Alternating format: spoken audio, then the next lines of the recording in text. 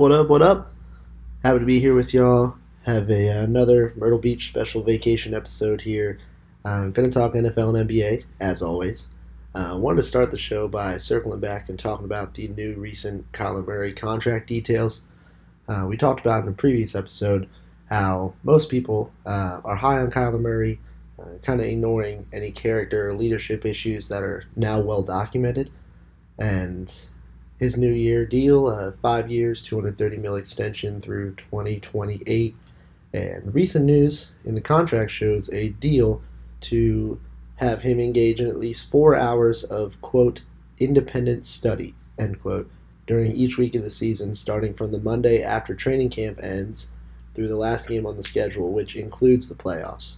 So, at first I heard this and figured, this might be standard contract language for quarterbacks. Maybe not everybody has it, but it's probably happened in the past. We've certainly had, position players, quarterbacks that, aren't exactly Peyton Manning in the film room or off the field. So, did some digging, and it looks like by, Mike Florio, some other NFL experts, that they're calling this unprecedented, meaning we don't know if other quarterbacks or other players even have had this contract clause in the past, and it's really concerning, okay? And I know most of you out there love Kyler Murray. He's a video game quarterback. He's strong arm, can move, but he has some issues, like I voiced last week.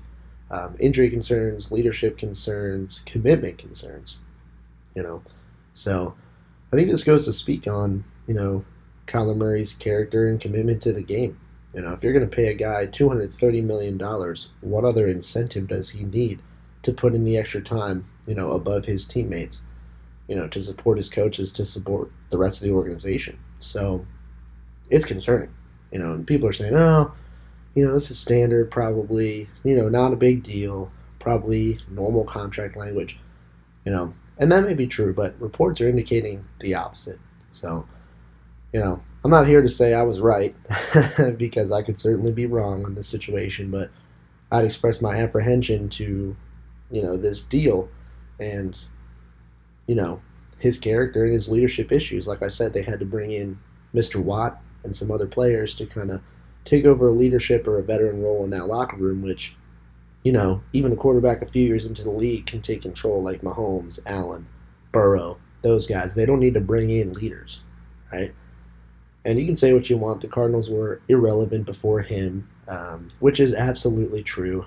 Outside the Super Bowl years with, the catch in the Steelers game and losing that game. But this is concerning. Very, very alarming news for me, honestly. Like, you are at one of the most premium paid positions in America. In America. And in your contract, you have to have that you basically don't play video games and that you have independent study, at least 4 hours a week outside of everything else you're doing for the team. Do you think they had to tell Peyton Manning to have independent study time, built in his contract? Do you think they have to tell Tom Brady in his, 22nd year that he has to have independent study time? Heck no. Not a chance. Because these guys are pros. They know that it takes extra effort to win, extra effort to outplan, to outsmart your opponents, to give you, an edge. And as a quarterback, if you're getting this much money, you mean so much to the state, the city, the franchise, the league, the world. So you think you got to this far, with your ambition and your skill, and that you were doing whatever it takes to get the advantage up until this point, and this shouldn't be anything new for you on the next level. In terms of taking advantage and working harder than your opponents.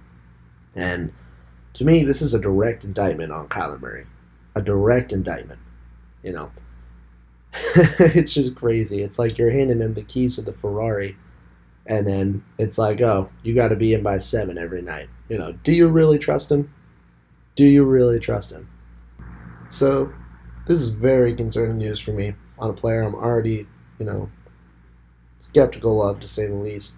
And, technically a breach of this contract in any way, including this clause, would jeopardize his guaranteed money. So it's a bigger deal than, it might seem at face value. Um, you know, how will the Cardinals track this? The NFL and teams invest a lot of money in, with Microsoft and iPads, which, give teams the ability to disseminate information and potentially track players. So maybe they do it through the iPad to ensure that he's doing this. But, details and future details aside, this information is very concerning because, like I said, if you're giving a guy this much money to be the guy for your team, for your organization, it's concerning that you have to put these sort of limitations and basically give him homework, like in elementary school. So, very concerning.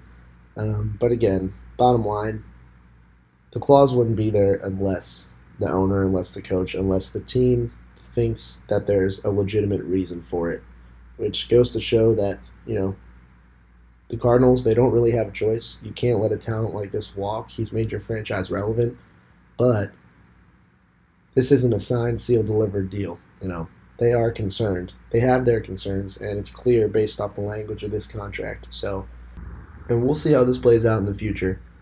I was looking at this story, and it's not similar in the sense that they're equal players, but it reminds me of the Jamarcus Russell situation. Highly touted pick coming out of college, had tremendous talent. Some character questions, commitment questions, and what they did, the team, is basically give him blank film and send it home and say, hey, son, did you watch this film? And he goes, yep, coach, I got it. And they're just blank tapes, which that story will always crack me up. Jamarcus Russell's career always cracks me up, but not that they're the same. I mean, Kyler's more established and done a lot more in the league than Jamarcus Russell, but some of their commitment, is a parallel to me because, even at the highest level, some guys have enough talent their whole lives to sort of get to this moment without being Peyton Manning, Tom Brady in level of commitment. And, Kyler is touted as the, best player coming out of Texas high school football, which is no joke. Obviously one of the best, if not the best, football, prospect state in the country, at least traditionally. And then going basically winning a Heisman, being the best college quarterback at his time, even with his height and his other issues, it's pretty remarkable. So his talent is undeniable. It's just when you get to this level, at some point, you got to work harder than other people to keep your advantage. You can't just continue to skate on talent alone at this level. It will not sustain you for a Tom Brady or Peyton Manning level career. It's just not possible. So I'm not here shelling hate at Kyler Murray. I want players to get their money, like I always say, and I hope he has nothing but the best career and the best football days in front of him. But all the recent character stuff and injuries, and now this new contract news with commitment issues arising, is concerning. So I hope the young man can take this in stride and turn it around. But at this point, it's really on him. He has weapons. He's got the big contract extension. Really has no other excuses. So really hope he can stay true to this contract, put in more work, and really build his game and stay healthy and make the Cardinals a forefront team in the NFL. Last year's playoff game, obviously against a Super Bowl chance, very good team. Probably one of the worst playoff games that I've ever seen individually from not just any player but a quarterback, and it was really disgraceful. And he's very fortunate, in my opinion, to basically have the leverage even still with all these questions surrounding him, and after that playoff performance, to get a mega deal like this. So, like I said, hoping he can turn it around, but only time will tell. So excited to watch the Cardinals when they open up this season. I'm sure they'll get off to a hot start as usual, but we'll see if they can carry it into the postseason this year. Something they really haven't done in the Kyler Murray or Cliff Kingsbury era. So can't wait for the season. Should be a good one to play out. Stemming off Kyler Murray, I want to talk about why young prospects, quarterback, MLB prospects, usually they play both sports and get to the highest level of both. Recent examples, Kyler Murray, Patrick Mahomes, Russell Wilson, guys that are really talented in both sports, and the choice they have to make basically in college of whether they want to pursue a career in football or baseball. And it's interesting to look at, really. Of course, it all comes back to the money. These guys taking time to choose, but ultimately usually choosing football. Nowadays, like we talked about, the salary cap always goes up in the NFL. They're printing cash. The quarterbacks are more protected than ever. They're making more money than ever, um, and you get a lot more fame, in my opinion, in the NFL. Once you're on the roster after draft day, you're one of maybe three quarterbacks on the roster, and if you're a high draft pick like these guys were, you have a really good chance of starting right away in today's NFL and coming into the spotlight basically right away and getting these mega deals in, 4, 5 years. Most guys getting extensions or mega deals before even playing out the rest of their rookie contract. So, it's no surprise that guys like that are basically picking the NFL. I mean, you look back at the MLB and they have mega contracts as well, not just for pitchers but for outfielders. We'll take Kyler Murray as an example. He probably wasn't going to be a pitcher, right? He was going to play, infield or outfield. And if he chooses baseball, he doesn't just get elevated right away to a starting lineup in the leagues, not even on their depth chart. He starts in the minors. And even some of the best baseball players of all time spend years in the minors. Look at Derek Jeter, spending multiple years in the minors. He's one of the best players we've ever seen, one of the game's most famous stars. And sure, he got rich and made a great career for himself, but what are the odds that Kyler Murray or Pat Mahomes or Russell Wilson could have done that for themselves? Kyler Murray in baseball could have bounced around the minors for a couple of years. Honestly, coaches could have even changed his position. They could have had, infield, center field, whatever. And he wouldn't really have a say over that. So, obviously, the NFL is the more lucrative option in terms of if you're a quarterback. And now, you do have a chance in baseball. You see the Bryce Harpers, Juan Sotos, all those guys that are getting these mega deal offers, which obviously sets them up for the rest of their career, which are similar to NFL contracts, at least in total value, maybe even a little bit more. But usually those contracts in baseball are double-digit years. It's just crazy to think about, right? These young athletes excel in both these sports their whole lives, and then they have to make a decision. I remember particularly Kyler Murray's situation. There were some people thought that he might play both. And I remember the initial sort of speculation was that he was going to choose baseball. And it felt like to me that he took a long time to mull his decision over and ultimately, I think, made the right decision and chose the NFL. The lives of NFL players, even veteran minimum or even rookie contracts that are small, even if you're not a top pick, are better than these minor league contracts, these minor league deals. The state of baseball is in trouble, in my opinion. The minor league system, is a good way for teams to farm talent and get good evaluations on guys, but it's not always conducive to the lifestyle of, a professional athlete, right? They're on the road a lot. They don't get paid much. Their accommodations are very, very little, and it's really not a glamorous lifestyle. It's a lot of hard work. Your talent's not always recognized and often takes years to even elevate past the initial level, let alone get into the starting lineup and play years in the MLB to get offered a mega deal. So I think the way the sports are set up has a lot to do with it. Again, baseball is obviously really popular, but the NFL is king. It just immediately prints cash, especially for quarterbacks, if you have talent like these guys do. So I'll never fault anybody for picking MLB, the quarterback prospects that may have picked baseball in the past, but I think picking the NFL right now is the right decision. The league is only protecting quarterbacks, only trending in the direction of offense, and basically coddling these guys to be their cash cows. So couldn't be a better time to choose football. And I think baseball really has to look at their structure and say, hey, what can we do to make this easier for these top multi-sport athletes to pick us and basically keep our sport relevant in the landscape of technology and short attention spans and the other sports seeming to basically capitalize on the open market. So, like I said, I never fault any guy for picking whatever they want to do, but I think picking football is definitely the right decision for these superstar quarterback strong arm prospects, and I can't fault them for doing so. Wanted to switch over to the NBA and the recent news of the KD trade market basically heating up with the Boston Celtics. and I saw the deal on the table.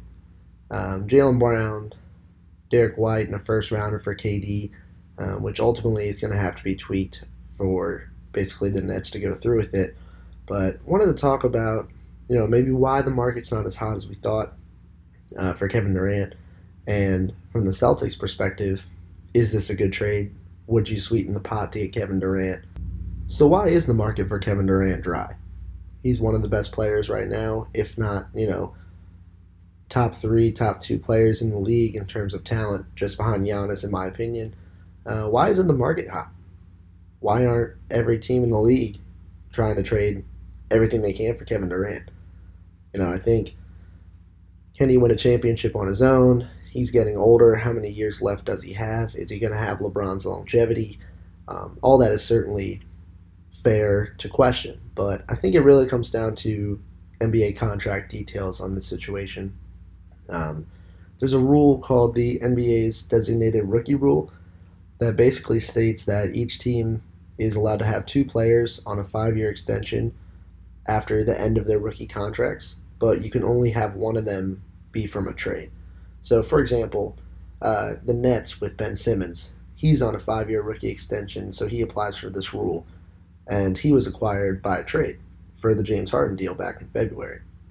So other players like Donovan Mitchell, Bam, Devin Booker, Jason Tatum, they're also currently on 5-year rookie extensions, which means Brooklyn would basically have to trade Ben Simmons before getting any of them in return for a Durant trade, because you can't have 2 guys on a 5-year extension both from trades. You can have one of them be Ben Simmons and another one be a player that you basically drafted and is homegrown, but that's not the case for the Nets.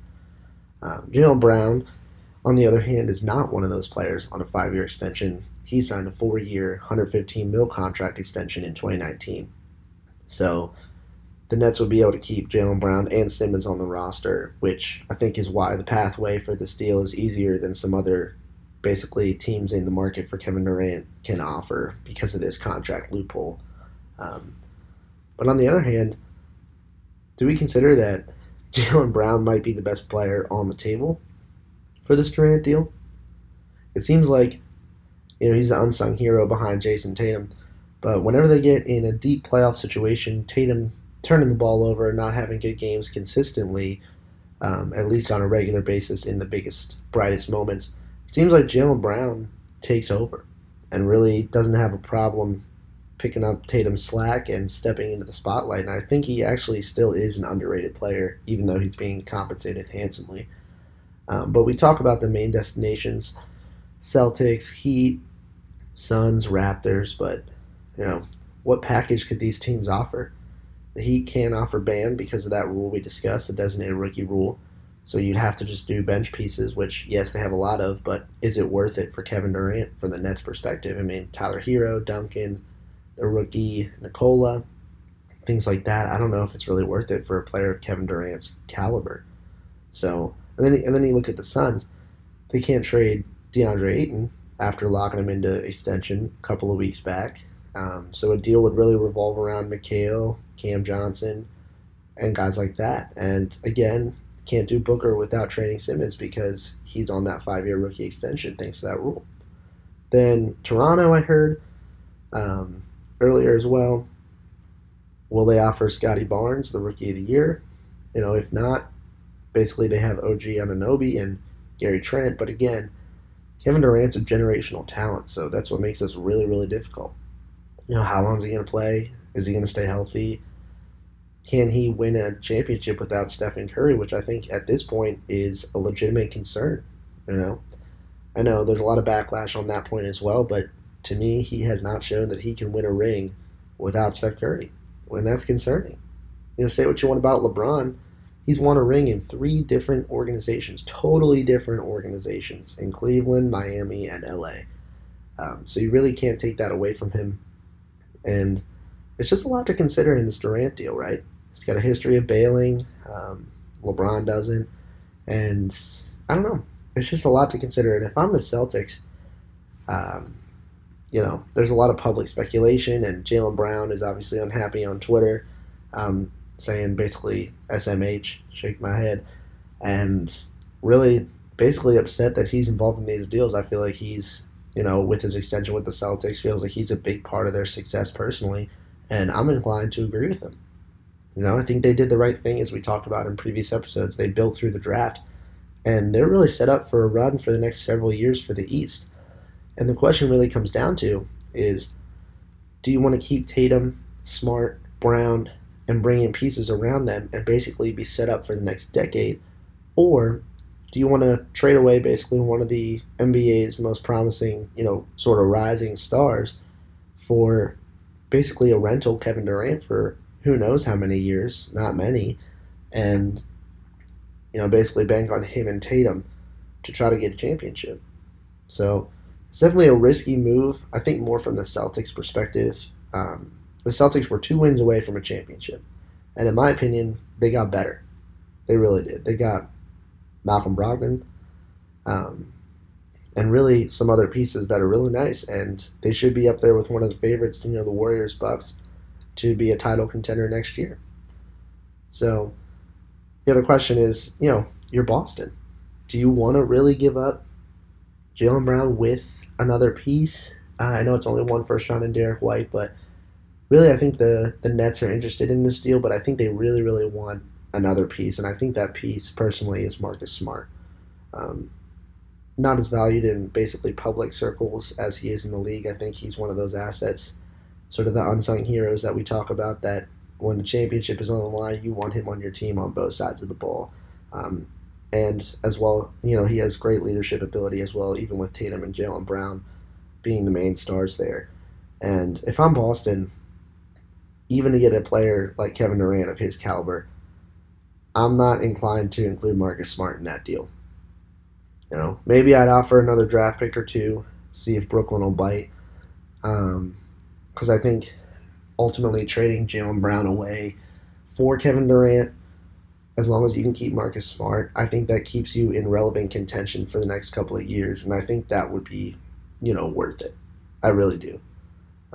So I see the Celtics offer from their point of view. I also see it from the Nets' perspective. Say, hey, we get a player we can build around with for 10 years. We have Simmons, some other pieces.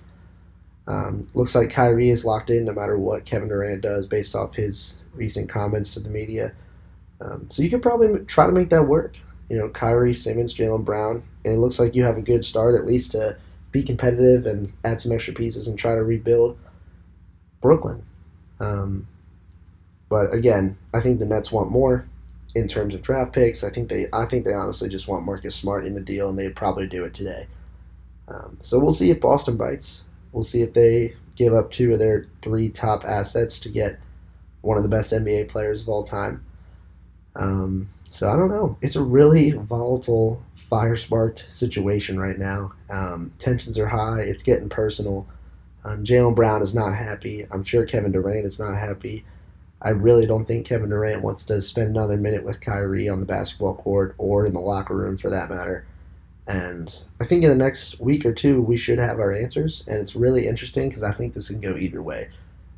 Ultimately, I'm kind of leaning towards they get the deal done. I really am. I think Boston sees, hey, we love our core, we really do, but do we think just with the guys we have, can we beat the Warriors? Can we beat these, a healthy Bucks team? And I think they're scared, and I think, it's in good faith, but I think they have the right to be. And how can you pass up a player like Kevin Durant? So it's interesting to see how this will play out. With this new news, I do think the deal ultimately does get done at some point, but we'll see what it has to take for each side to come to an agreement. But wanted to just touch on that recent news, just because I think it's more than we see as fans. Like, oh, Celtics will be so good with Kevin Durant, even if they had to give up Jaylen Brown, Marcus Smart, whatever, or, oh, why don't the Heat get Kevin Durant? They'd be sick with Jimmy Butler, and they just have to give up some bench pieces, all that stuff. And it's just not that simple. Even in the NBA, it's just not that simple. With the contract clause that we discussed on the table, the NBA's designated rookie rule with those 2 player on 5-year extensions following the end of their rookie contracts, but you can only have one of them via trade. So it really prevents these teams from basically trading from 2 studs after their rookie contract extension, which I think is a good rule, honestly. I think it's a really good rule because it kind of at least helps make it more difficult to basically gobble up, pay the most money and gobble up these really good young rising superstars, which could set you up for the next decade, and tries to keep the league more even keel, more competitive. So I don't know. I've heard a lot of people out there say that this Kevin Durant deal is installed because teams are just out on Kevin Durant. They're just worried about, can he stay engaged, can he stay healthy, and can he bring you a championship? And I've been critical of Kevin in the past. Obviously, I'm a LeBron guy, and often those two camps get split. Um, but I really do believe in Kevin's ability on the court and his ability to bring a championship without Steph Curry. And I think it is in the Celtics' best interest to do everything they can, short of giving Marcus Smart or giving an additional few assets of getting him. So if they can basically give another draft pick or two, maybe throw in another rotational player, and somehow the Nets agree to that, that would be in the Celtics' best interest. I thought this recent story was interesting with J.J. Redick and Jerry West in this recent media controversy over basically differences in NBA eras. I want to start off by saying I have great respect for both of these guys. I love J.J. Redick. I think he was a good NBA player. I love his time for the Sixers. And he loves Philly, which means I love him. So definitely biased there. Really think he's been doing a good job stepping into his role in the media as an NBA analyst. But his recent controversy about Celtics legend Bob Cousy basically saying he was being guarded by plumbers and firemen, and that guys today would basically just run circles around them. Jerry West obviously firing back, standing up for his fellow era superstars, and saying, who is this guy basically? He's averaged 12 points in his career in the league. Who is he to say this? Being in Morgantown right now and seeing all the shrines to Jerry West and what he means to not only, that area, but also basketball. I mean, he's the freaking logo. So a lot of respect for both of these guys. But I think this just goes basically to show, all jokes aside, comparing NBA players in different eras is just not possible. It's just really not possible, right? Before he landed in Boston, Cousy was basically managing gas stations and working as a driving instructor. So it's not that J.J. Redick's statement was technically inaccurate while prudent.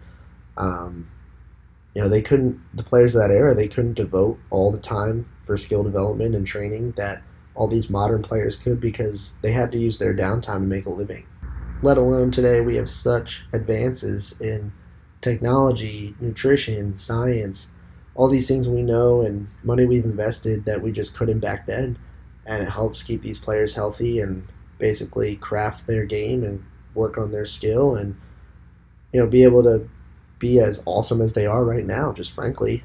We have more resources, we know more. It's easier to do this as a career now than it was back then. You can make an amazing salary doing so. You have all the resources at your disposal, and it's, the only thing you can focus on if you want it to be. And where these guys in, basically 50s, 60s, stuff like that, had to do other things to support their family. And they can't just do basketball 24/7. So I know there's a lot of disrespect and grudges being held right now from players of different eras. He said, tell me what his career looked like, West said. What did he do that determined games? He averaged 12 points a game in the league, which I think is hilarious, honestly, to sort of shovel some disrespect back to J.J. Redick. But like I said, I respect both these guys, and they're not both totally off base, which just goes to show I don't think the topic is the disrespect, the hate between these players, or hate might be a strong word, but basically the pride they feel for themselves and their era. I think it's more about, we just have to come to terms as a society, in my opinion, that we have to give up the player comparisons from era to era. We have to. We're always consumed by who's the best, who's the top one all time. That's it. In all the sports, especially NBA and football, it's always the topic, right? Of course, with football, the debate's kind of cooled off since Tom has 7 rings now, and has done it without Belichick and really cemented himself in that position. 6th round draft pick, No story better than his determination, grind to get to where he is today. I think that question's kind of been put to bed. But even still there, I mean, how can you compare any of those guys to each other? All those guys like Bradshaw, Aikman, Elway, Montana, obviously they were amazing in their time, but how can you compare them to Peyton Manning, Tom Brady, Pat Mahomes, Josh Allen? They just were brought up in different eras. There's so much money, so much resources, so much more we know now than they knew. And honestly, I think people just like to get riled up about these debates, which I understand. I have these debates often with my friends, my colleagues, and it's a lot of fun. But it's not worth getting butthurt over. It's not worth ruining friendships or relationships over. It's just different eras, and we need to respect that. I think the important lesson from Jerry West here and JJ Redick is basically that we as a society get this great entertainment, this great joy from these athletes that are now well compensated. We just need to enjoy greatness while we're seeing it. That's it.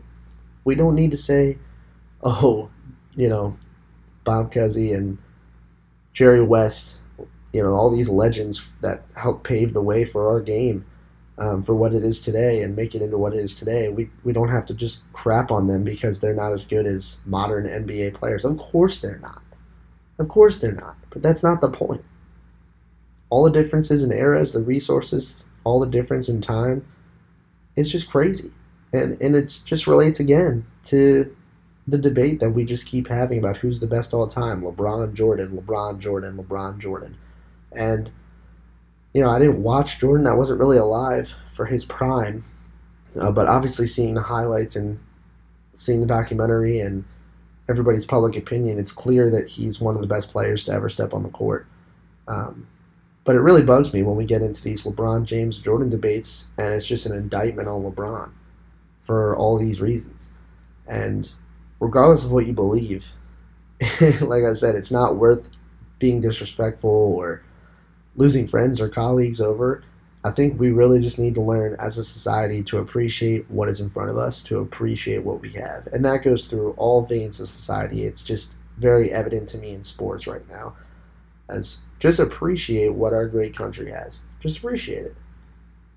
It's LeBron freaking James. Dude, the guy out of Akron, Ohio had more coverage coming out of high school than anyone I can ever remember. He was being marked as the chosen one coming out of high school.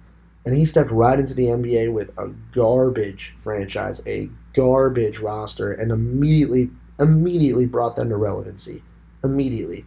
And has not stopped since. For basically 20 years. He's been one of, if not the best player for all those years.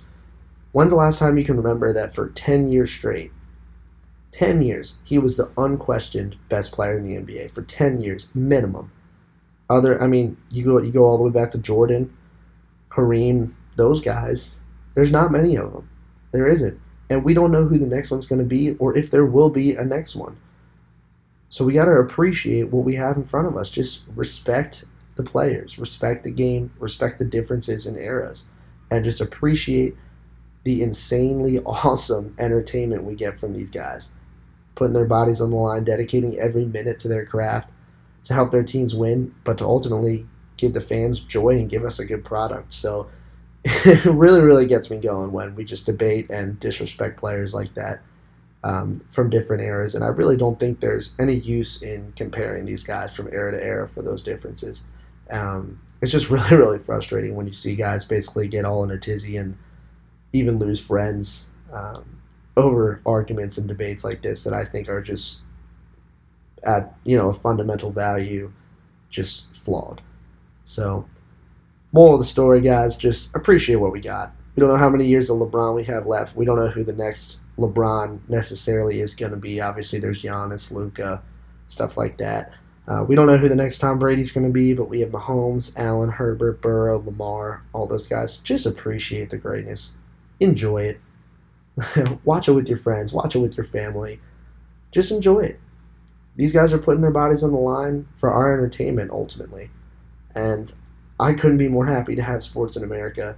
I couldn't be more happy that the NBA and NFL are so entertaining and are so fun to watch, and they bring us all together. So just enjoy it. Bottom line, I've had enough of these arguments, but that's really all I'll say on that. I just wanted to I couldn't help bringing LeBron into this conversation, so I apologize for that. But I really think it's more about, you know, the understanding of these issues rather than Jerry West and JJ Redick basically criticizing each other and making the tabloids. To finish up the show here today, just wanted to talk about the NFL draft. All right, we just had that a couple of months back. Everybody's hyped up, rightfully so. A lot of great players going off the board, especially in the early rounds, and I think a lot of teams feel like they crushed it. And there's always analysts and everybody else giving draft grades, which I think are some of the most interesting things we do in sports. Spend months and months scouting, recruiting, picking these guys up for NFL teams, and then we grade their performance from the outside, really just based off these guys' college performance and also based off which evident needs the team has for more perspective.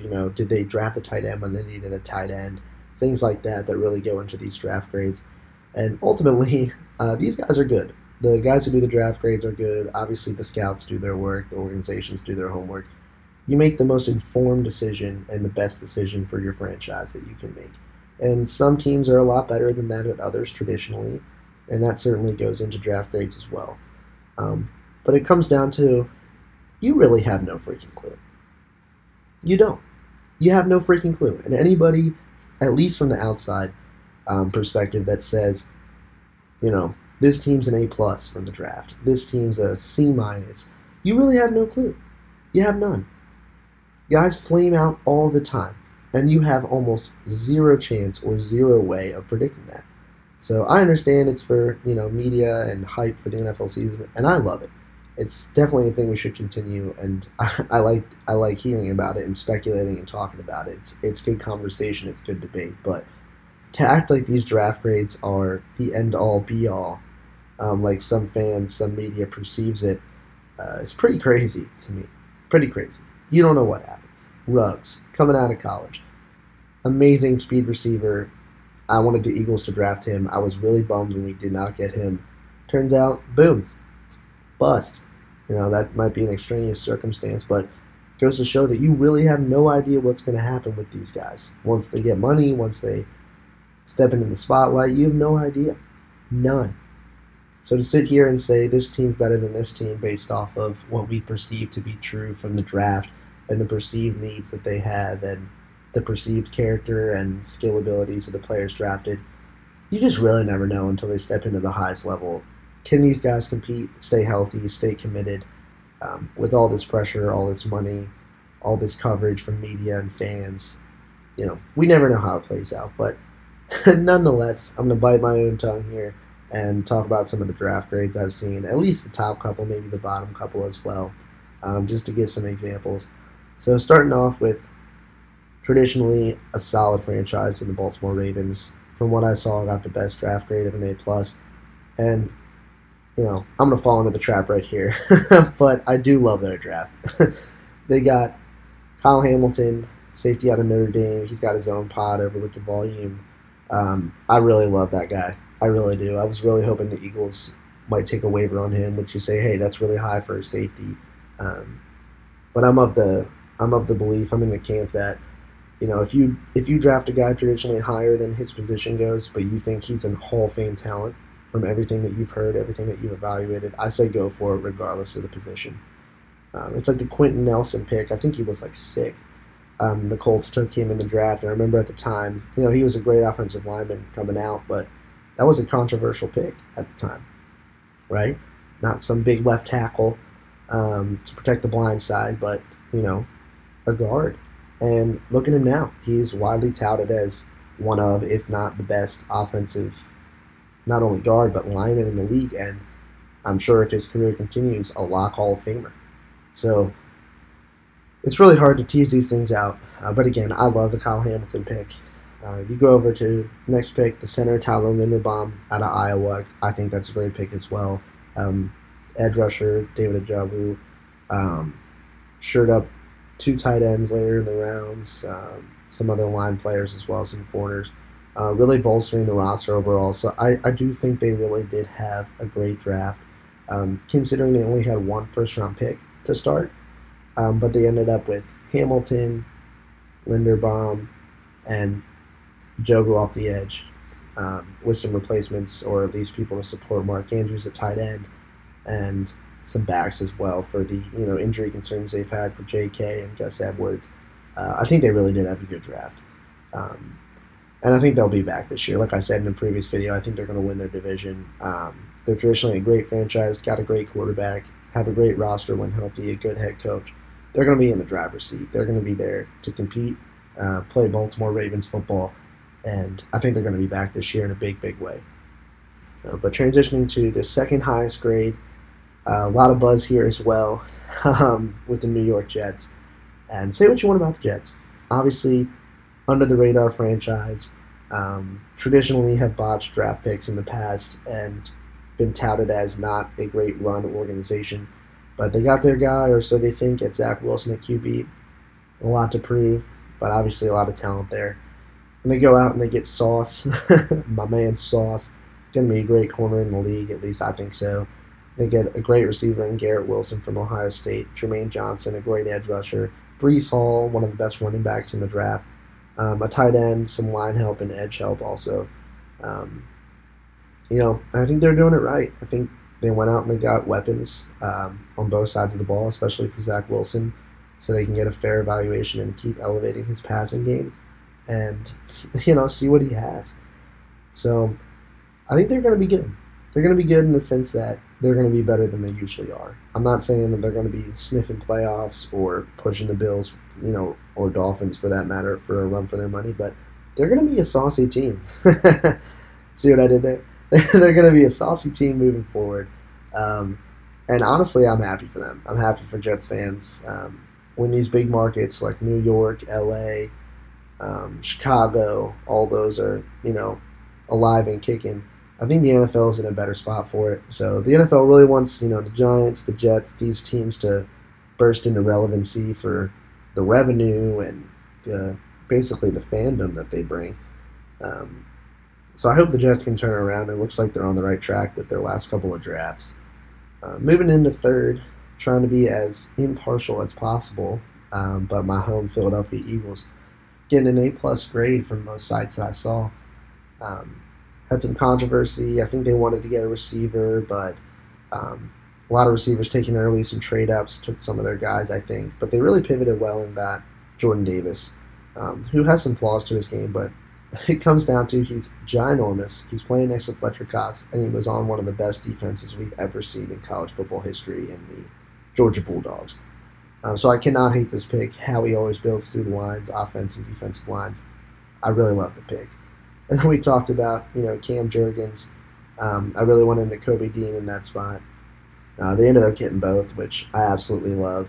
Got another tight end and linebacker. Obviously not a lot of picks this year. Traded some away in the past and also for the A.J. Brown deal, which honestly I just kind of lump that into their draft grade, and I think most people do too. A.J. Brown, stud receiver, some injury concerns, but I think he can help Jalen Hurts stretch the field and give big play compliment basically to Devonta Smith and Quez Watkins and help Miles Sanders run the football more effectively and Dallas Goedert underneath. And I think the Eagles, drafting basically Jason Kelsey's replacement kind of tells you where that situation is going. I think he's got a year, maybe two left, but I got a feeling it's his last year here. Defense, they shored up at all levels, did some free agency moves for pass rusher, safety, corner. I really like where they're headed. Some under-the-radar picks, but I think the Eagles are back this year. I do. I think they win the division, and I think they, I'm not very biased, of course. I don't think they're going to make a Super Bowl run necessarily. I wish they would. And, maybe they do, maybe they prove me wrong, but I think they're going to be a force to be reckoned with. But it all really falls on the shoulders of Jalen Hurts. Like I said, I think Howie learned from the Wentz debacle, and I think he's really doing everything that he can on both sides of the ball to make Jalen Hurts successful and say, hey, do we want to be, giving him the next giant mega quarterback deal or not? So I applaud Howie. I applaud the Eagles for going all in to get everybody to get a fair evaluation of Jalen Hurts to make the most important decision a franchise can make in the future as do you lock in, expensive deals for your guy, for your quarterback, which is a decision teams struggle with. Chiefs had a good draft. They're ranked 4 at A, grade of A, excuse me. Trent McDuffie out of Washington, some wide receiver Sky Moore, edge rushers, a lot of defensive picks, corners, safeties, linebackers, um, as well. And you know them. I mean, it's Andy Reid, Veach, from the top down to Mahomes and the roster. They're just one of the best teams in the league. Um, I trust Andy. I trust Veach. They've been great in the past. They're going to deliver again. They really are. I won't spend much time here on the Chiefs. Just not a surprise that they had another great draft with their organization. And that's just what good organizations do. They continue year in and year out, up year, down year, to evaluate their team in a fair way and look in the mirror and say, hey, I know we got Pat Mahomes, I know Andy Reid and Veach, I know we're all great, but look in the mirror and say, hey, these teams are getting better. What can we do to get better and to get ourselves back to the podium? So I applaud them for having another good draft. The Packers, the last 2 teams I'll touch on are the 5 and 6 ranked teams. Actually, that's allowed. Do 5, 6, and 7. The Packers got an A grade. Obviously, they need weapons for Devontae Adams. They got a couple of receivers, I believe 3 of them in the draft. Christian Watson going first for them. Still no first-round receivers for Green Bay. I think it's been, 20 years or so, plus maybe, since they've got a first-round receiver, which is pretty remarkable in today's weapon-driven era. We got linebacker Quay Walker. I think Brian Gutekunst and the Packers, have been in trouble with Aaron Rodgers in the past, and I think they've done a good job in the past couple of years of listening to Aaron and saying at least, hey, you always complain about not having a defense. Past couple of years, we really bolstered the defense. They continue to do that this draft, and I think they're going to be one of the best defenses in the league. And you look at it from the Packers' perspective, and you say, hey, we really only have one team to truly compete with for the division in the Vikings. Yes, we lost the best receiver in football, but, I mean, we have one of the best, if not the best, skilled quarterbacks on, at least in the regular season, on our side of the football. He's going to make things work. So if we really show up, make ourselves have a top 5 defense, and you have Aaron Rodgers, how can you not be competitive? Really? How can you not be competitive? So I think they actually did a pretty good job. I mean, yeah, they didn't get one of the top wide receivers coming out of the draft, but Aaron Rodgers is going to elevate these guys and make these guys great. So we'll see if any one of them can kind of, not fill Devontae Adams' absence, but pick up some of the production that he leaves. So it should be an interesting race for the division between them and the Minnesota Vikings this year. Moving over to the NFC East, arch rival Dallas Cowboys getting an A grade in their draft. Got Tyler Smith, the guard, and some edge help with Sam Williams, and sort of some other random positions. The Cowboys, I will give them credit. They've traditionally, even with Jerry at the helm, have been a great drafting team in the past couple of years. They really have. It's not really always their fault that players don't work out, especially in the linebacker position, and some other things going on in that organization. But they do a good job drafting. They really do. I mean, you look at last year even, and they've done this previous years, but even last year is a prime example, Micah Parsons. I think if the league really knew how good Micah Parsons would have been, he wouldn't have even been there for the Cowboys to pick up, honestly. He's such a good player. We all know that. He's going to win Defensive Player of the Year at some point, if not this year. Just a remarkable talent out of local Harrisburg for me. Love to see the guy succeed, even though he's in the blue and white. I wish nothing but the best for him, and the Cowboys for that matter. But as long as they're a winner, so behind the birds, that'll do for me. But they got tight end Jake Ferguson for some tight end help for Dalton Schultz. They lost Amari Cooper, Wilson. We'll see how they do at receiver, and if Dak can continue his level of play with the weapons that he has, or do they need to make a move before the deadline to get a star receiver? So we always say what happens, what will go wrong in Dallas will go wrong. So see if they can pull it together. We'll see if Jerry can rein everybody in, rein himself in, and see if they can have a productive season, which, they're in a weaker division. They tend to beat up on weaker teams, and that usually gets them around double digits and in playoff contention. So I expect them to be in the race. I just expect them to come behind a very up-and-coming and talented Philadelphia Eagles roster. The last team I want to touch on, Pittsburgh Steelers. Obviously, a lot of controversy with quarterbacks coming into the draft. Tennessee getting Malik Willis later in the draft than anyone expected him to fall, which I think is great for them, looking to maybe transition post Ryan Tannehill era. So I think that's going to be an interesting pickup for them. But Steelers went with a home pick, Kenny Pickett from Pitt. Also got George Pickens from Georgia, Calvin Austin III, and some other defensive help. Also picked up Connor Hayward, which is pretty cool. And being on your brother's team, your brother being a veteran and one of the leaders of one of the best organizations traditionally in football. Obviously, he's drafted as tight end / fullback. Should get some touches for them. That's an awesome thing, man. Just to have your brother being on your same team, your hometown team, essentially, and that's got to be so cool for their mom and that family. So, I really love what the Steelers did there, but ultimately it's going to come down to, do they have their quarterback of the future? We know they've been struggling post Ben Roethlisberger prime to fill that hole. Does Kenny Pickett have it? Right? Does he have it? Coming out scouting-wise, he's got good deep ball accuracy, solid athleticism. You get outside speed with Pickens and Calvin Austin III. You got Deontay Johnson, Chase Claypool. You got Freiermuth. You got Najee Harris. The Steelers are starting to look scary. And honestly, if Kenny Pickett or honestly Trubisky or whoever starts or plays most of the games for them, they're going to be good. They're going to be a top 5 defense. Now they have some weapons. If they can get some solid quarterback play, I might be eating my words on that Ravens pick. I really do. I think it's going to be the Ravens and Steelers. And of course, the Bengals will be vying for it as well. But that division is going to be tough. Really, really tough. Especially if they can get some good quarterback play from Trubisky or Kenny Pickett or whoever they end up rolling out. So, again, these draft grades, all speculation, but I treat it more as a fun exercise rather than a Bible. It's just nobody truly knows. Kenny Pickett could come and tear it up for the Steelers and just make them one of the best teams in the league immediately. You could come out and look at the Eagles and maybe Kobe Dean's always hurt. Maybe A.J. Brown's always hurt. You never know. You just never know. You never know how life is going to work itself out. You just hope that with your information, with the people you trust, with your scouts, with what you hear from college coaches, you just hope that your team made the most informed, logical decision that favors the future of the franchise. So, again, I think it's a fun exercise. I enjoy doing it. I know my friends enjoy doing it and talking about it.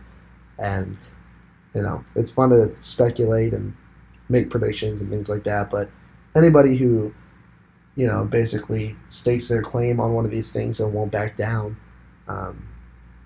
is either just a homer for the player or, is just delusional because you just don't know. There's no way to know. Really good quarterbacks fall to terrible teams and then they never really can rebound from that. It's a prime example. So I can't wait for the NFL season. I feel like I say this every week. I am just dying for week 1 of the NFL. I cannot freaking wait. It is going to be the best season to date. Like I said, we get Thursday night Bills-Rams. God bless the USA. It's going to be an amazing, amazing season. I really can't wait. I appreciate everybody's support. As the season gets closer, we'll talk more fantasy football picks, some sleepers that I think will be good for this year. Also this year, as the NFL rolls around each week, we'll be doing sort of a best bet or best lines scenario for a couple of picks that I think are the best bets of the week for the NFL. And also going to be talking some college football here, sort of in the next couple of weeks, how the Big Ten's looking, how the SEC's looking, what's going to happen to the Pac, Big 12, things like that. And also, will they expand the college playoff? How will that all play out? Again, always available for questions on Instagram. Feel free to DM me. We'll go up on fan mail on future episodes. Happy to hear from all of you. Again, love y'all. Appreciate all the support. Tell your friends, tell your family. Let's help this pod get to more people and bring more joy to the world as sports does for so many of us. Remember, spread the love, spread the joy. Peace.